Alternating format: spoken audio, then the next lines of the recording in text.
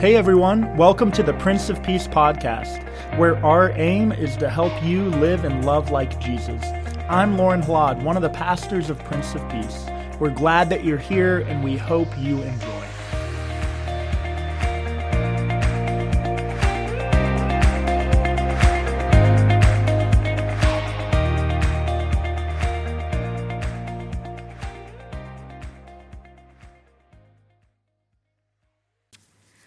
Well, good morning. As Pastor Jonathan said, my name is Sarah Moore, and I grew up here at Prince of Peace. The sanctuary was a little bit smaller when I was also smaller, but it is still the same wonderful congregation. Today in our gospel story, we hear about John preparing the way for Jesus and kind of the very beginning of that coming to reality.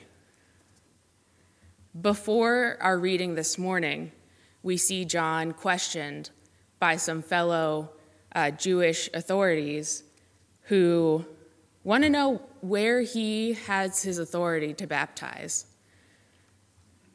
They don't understand why he thinks he can go around baptizing people and saying all of these things. It was a time of lots of change and upheaval in Jewish society. They were under Roman occupation. They had lots of different groups and sects forming over theological differences, over different opinions on what they should do about the Roman occupation. So it was nothing like the modern church because we always agree on everything. So, now that we have that in mind, we have John with some of these followers, and he spent this time teaching them and walking with them. John is literally teaching in the wilderness. This is not a remote synagogue. This is not a city or a small town. He's out in the wilderness. And so these people have made an investment to come and follow John.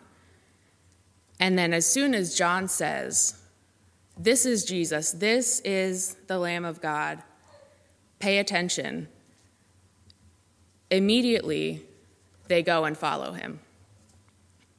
John doesn't even tell them, "Go and follow Jesus. This is your new teacher." He just says, "Hey, this guy is important." Which, to add to the abruptness of it, this is the first time that Jesus is introduced in the Gospel of John. In the very beginning of John, we get the entire section about the Word was God and the Word was with God, but we don't hear about Jesus as a person. So as a reader, you're also being introduced to this Jesus. When I was in high school, I did a lot of choirs, and one of the things about kind of higher level choirs and professional choirs that I got a peek into the world of but never fully understood was the practices of having really famous conductors come in to do a performance. So you would spend all this time with whoever your normal conductor was, learning the music, practicing, getting better.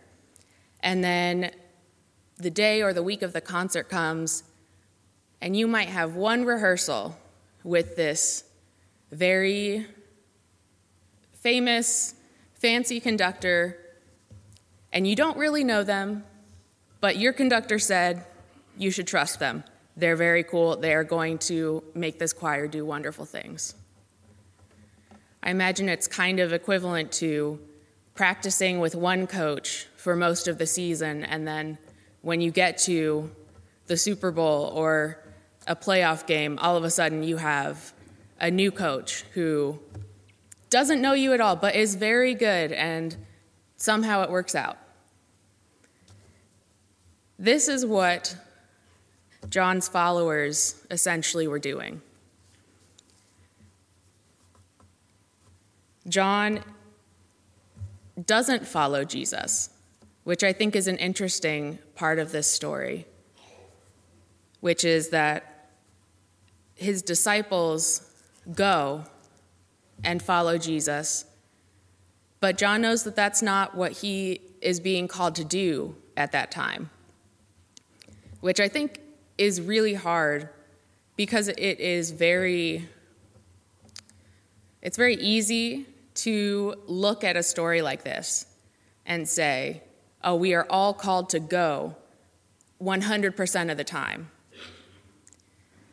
But we don't walk away from this story talking about how awful John was for continuing to teach in the wilderness and not following Jesus. So I think it's important to remember that no one is called to anything in a vacuum, and that no matter what you are feeling called to, there isn't a bad call. But what Jesus asks from Andrew and Peter isn't that they make some huge commitment to a call. It specifically is different from other call stories. In Isaiah, we hear a lot about you need to count the costs before you commit to God. You need to make sure that you have enough money before you start building a tower. But this is explicitly not that. Jesus says, come and see. In our reading from the NRSV this morning, Jesus asks them, what are you looking for when they start to follow him? In other translations, it sometimes reads, what do you want? Which can come off as a little bit aggressive in sort of our modern English. But I think it is this very genuine sense of not just, are you lost? Is there something I can help you find? But what are you looking for? And then Jesus doesn't give them a bunch of disclaimers or warnings. He just says, come and see. Show up and decide for yourself if this is all really worth it. Each of us is also invited to go and see what God's doing out in the world.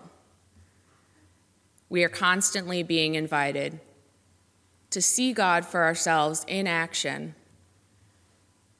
and make our own decisions, have our own experiences. Our faith is personal. It's not based on what a pastor says or what a theologian says or what someone with a lot of fancy degrees says. Those are all important and good things, but we are invited individually to come and see. John, as much as he's having Andrew and Simon be invited by Jesus to come and see, John's also inviting us into the gospel. This is still the first chapter of John. And so aside from God's invitation to us into the world, the author of the Gospel of John is inviting us into the story of Jesus. So that's a lot of invitations, but I think it is good that we have a lot of chances, because it can be hard to say yes to every invitation that you ever get. But we are always invited to hear the gospel and to see God moving in the world around us. And sometimes when we're paying attention and we listen, we're lucky enough to be able to take part in some of that work. Amen. Thanks for tuning in to the Prince of Peace podcast. I hope that today's message has brought comfort and inspiration to your life. Have a great rest of the week.